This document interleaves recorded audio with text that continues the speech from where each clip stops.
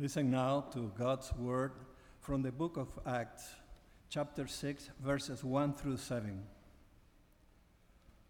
Now, during those days, when the disciples were increasing in number, the Hellenists complained against the Hebrews because the widows were never being neglected in the daily distribution of food.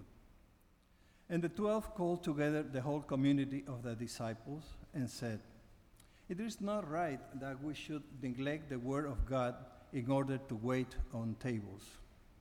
Therefore, friends, select from among yourselves 7 men of good standing, full of the Spirit and of wisdom, whom we may appoint to this task, while we, for our part, will devote ourselves to prayer and to serving the word."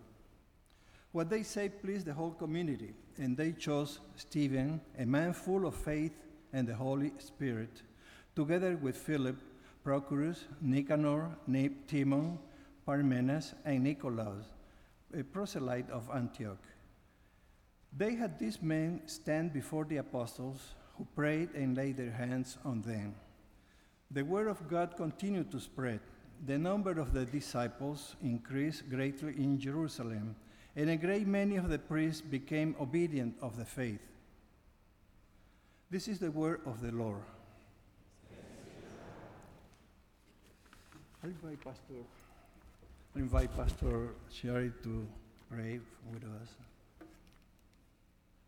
Throughout history, you have spoken to your people through many messengers, challenging and guiding us to be the people who created us to be. Anoint Pastor Sherry with your Spirit this morning, that she may use words that are pleasing to you, and open our ears and hearts that we may follow lovingly. In your Son's name we pray. Amen.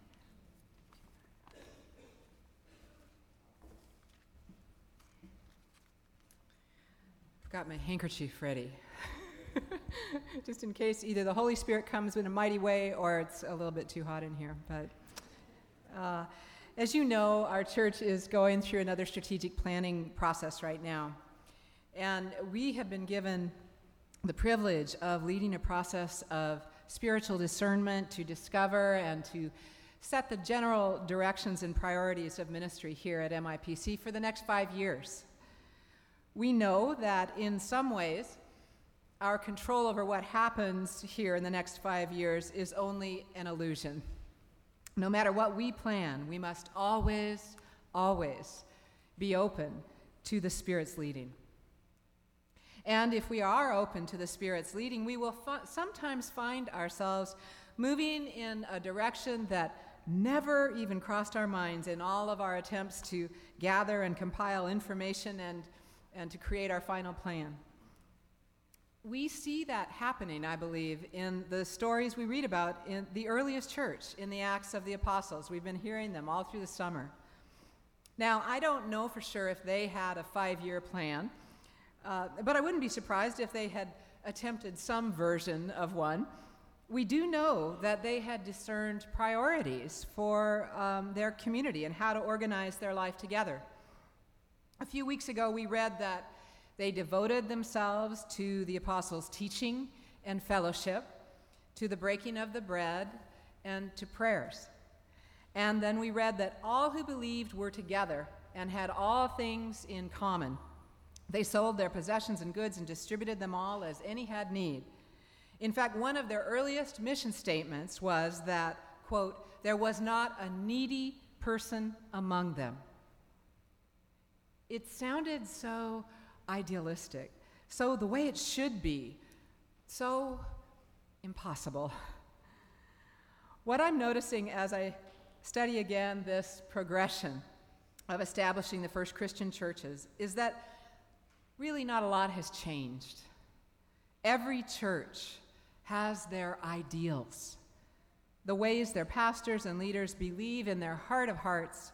God is challenging them to go and to grow. These ideals are and were much easier to maintain when a church is not in the midst of change or growth.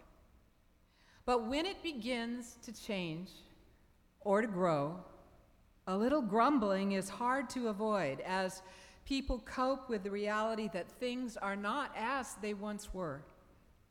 And change or growth often brings out hidden issues. Growth may not so much create the problem as reveal issues that have been conveniently swept under the rug for a while. But this particular issue that caused some grumbling back then must have been especially hard for the church to hear. It cut to the heart of their mission statement, the core of their identity. I can just hear them. What do you mean there are needy people among us?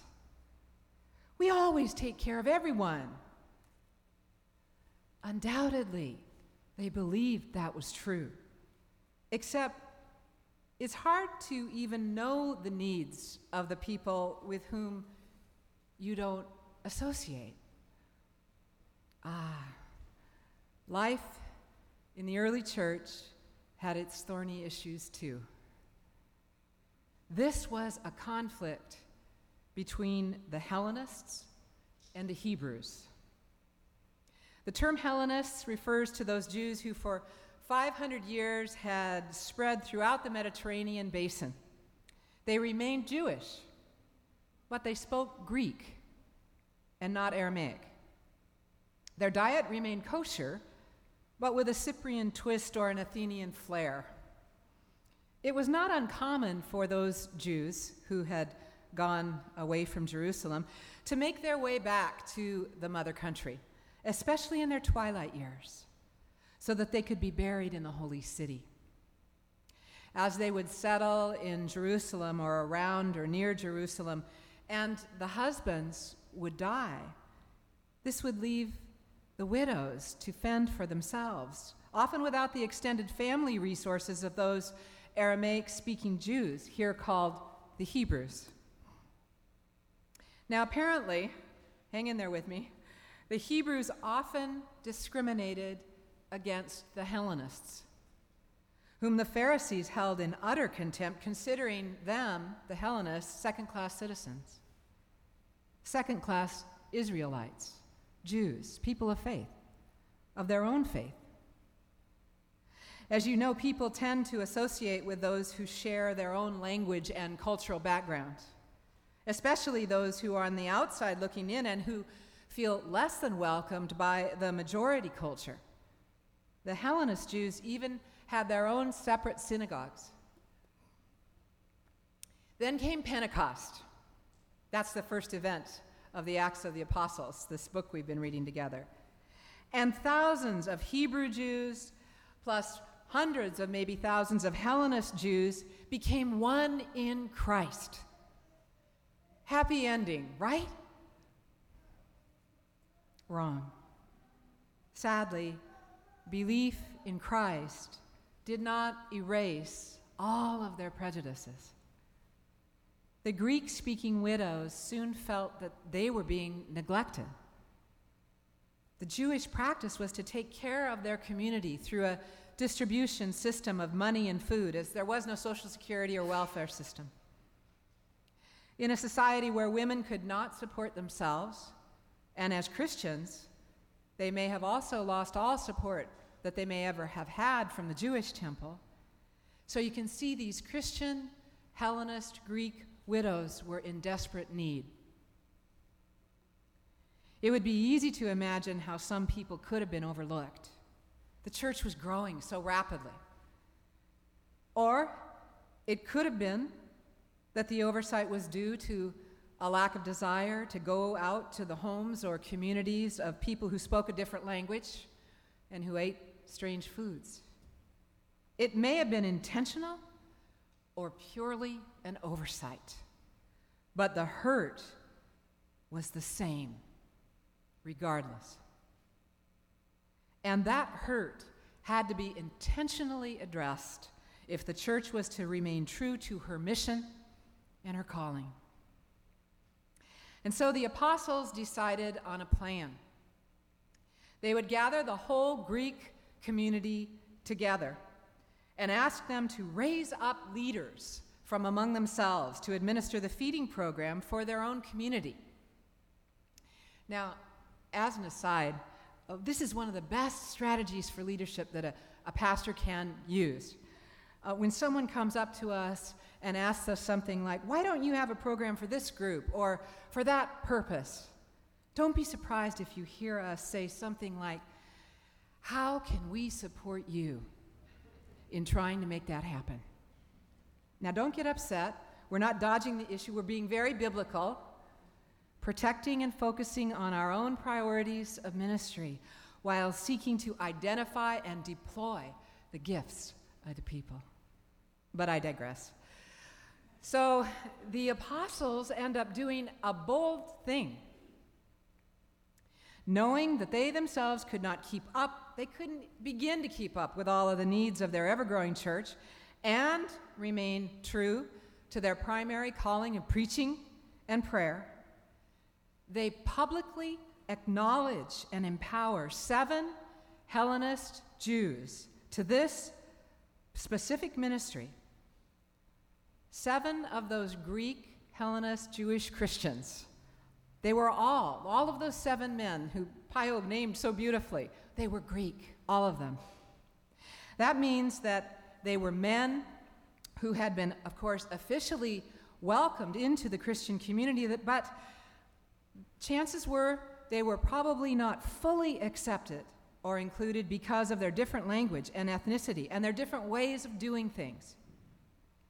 It may have been one thing to welcome them as fellow members, but to acknowledge their gifts as leaders in the church and publicly empower them for ministry was a huge step for that early church. Yet the more I thought about it, the more I began to wonder if it might have been even more radical if some of those 7 men had been Hebrew Christians ordained to serve those Hellenist Christians. Then they would have had a role model of leaders of both perceived sides in this dispute, working together to serve Christ and one another. The Hebrew Christian leaders would have had an opportunity to get to know the Hellenist people personally instead of from a distance. And that might have gone even further to heal the division that was among them. It's so much easier staying in our own community with people who are pretty much just like we are, isn't it? I don't mean to take away from what happened. I'm sure the leaders measured carefully the pros and cons of how to go about solving this dispute in their planning meetings. And I'm also sure that probably the last thing they wanted to do was to stir up even more grumbling by maybe forcing people to go too far beyond their comfort zones as leaders. But here is what I think, anyway, is the amazing thing in this story. The apostles faithfully made their plans. No, they maybe didn't do the boldest thing they could have done, but their plan to address the grumbling and division, and more importantly, the injustice, was successful. The widows were cared for and well cared for. And then, and here's the amazing thing, God took the good work they began and proceeded to bring it to a place they would have never imagined. You see, once the apostles set apart those 7 men for leadership, the Holy Spirit began to set them free to use their gifts for the glory of God. Now, the apostles probably pictured the impact of those men's ministry to be limited to that particular Greek community, to meet that particular need at that time. But you see, the Spirit cannot be contained or limited to a particular place or people. And once you start to offer your life and your talents to God in service, you are changed forever. I know that was true for me. And I have seen that truth manifested time and time again in your lives. And it was most certainly true for Philip and for Stephen. We read later on in Acts that Philip, one of the 7, becomes an evangelist to the Gentiles. And Stephen, full of grace and power, we're told, from the Holy Spirit, did great wonders and signs among the people, not just of that community, but far beyond. God took the good work those apostles began and brought it to a place that they would never have imagined. Stephen preached with such conviction to some of the Hellenist Jewish leaders in the Greek community that they began to complain to the priests and the council. And in fact, in the end, they were so enraged, so angry, that they silenced Stephen forever by stoning him to death. Scripture tells us that in the crowd that day, observing the attack, was a Hellenist Jewish leader named Saul. Stephen's death, in fact, marked a radical turning point in the Acts narrative of the church's mission. On that day of his stoning, we read in chapter 8 that a severe persecution began. Never again was there to be a focus of evangelistic effort in Jerusalem, the holy city. Stephen's death causes the movement of the early Christian mission to push away from Jerusalem out to Rome. And so it is that Stephen's ministry that began to contain a conflict in the Greek Christian community ends up serving to crack the doors of the church wide open to all people. By his own testimony, Stephen's martyrdom was a significant feature of Saul's own conversion toward becoming the Apostle Paul. Later on, he said that he was deeply moved by his memory of seeing Stephen's faithfulness to Jesus, even unto death. You see, the plans and the purposes of God are always greater than our anticipation or initial understanding of them. We do our best as leaders to make faithful decisions, but we know that they are never perfect and that they are always limited.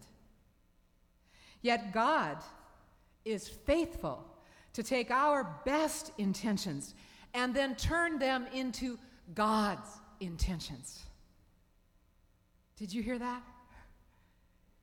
It should be good news. God is faithful to take our best intentions and then to turn them into God's intentions. The apostles' decision to call for the appointment of those 7 table servers solved the problem that caused the grumbling and allowed them to then focus on preaching the gospel and on prayer. It was a good decision and solution, but it was limited. It didn't go as far as it could have to heal the division in the church. But God was not limited. God was not limited. God was still free to raise up 2 of those 7 that they had selected for the task of serving food to a small group of people, and then give them the mission of serving the Word of God to the world. The apostles didn't plan for that. They did not appoint Philip and Stephen to that task. They did not give them the power to work signs and wonders. They did not disciple those men with the hope that they would share in their calling to take the gospel out to all nations. All of that was the sovereign purpose and the work of the Holy Spirit within them the sign, the true sign of Pentecost among them. So friends, let's take away from this story great hope for our church. I know I do. We are going through some challenging times together right now.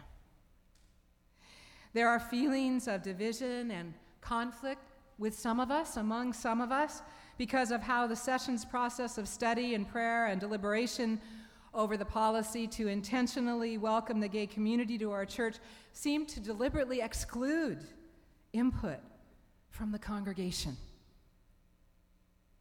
And the announcement of the policy by the clergy, for some, even on the session, I might add, seemed like a poorly timed time bomb had exploded.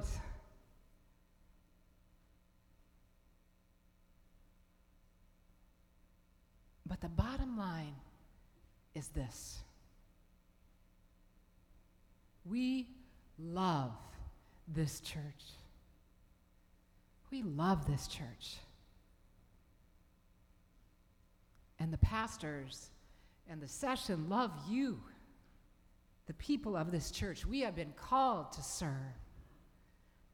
No hurt was ever intended. No hurt was ever intended. And I think it breaks our hearts to know that some of you are in pain right now. But our work and our desire to include all of God's people is heartfelt too. My, oh my, we have learned where we fell short in our communication process and how important it is to open all the lines of communication that we can as we move forward. But I'll tell you something. After studying this story to prepare for preaching today, I was so encouraged because I was reminded that no matter what happens in the life of the church, the plans and the purposes of God are always greater than our anticipation or our understanding of them. In the book of Acts, we see time and time again how God uses controversy in the church to bring people to a greater level of trust in God, a greater level of trust in one another, and in the mission Jesus has called them to dedicate their lives to. And so may we, like the apostles, seek to act in a way that honors God and each other. And may we, like the apostles, look for God to work in ways among us and through us that we would have never anticipated or asked for or acted upon ourselves. And to God be the glory. Let us bow our hearts together in prayer. I invite us to enter into a time of silent prayer as we contemplate and reflect on God's word to us today.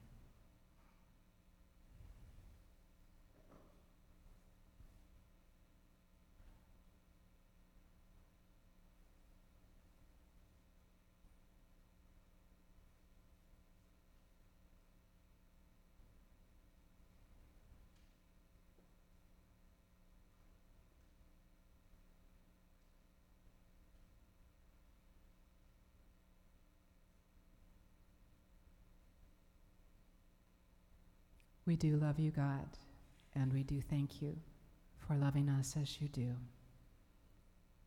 Amen.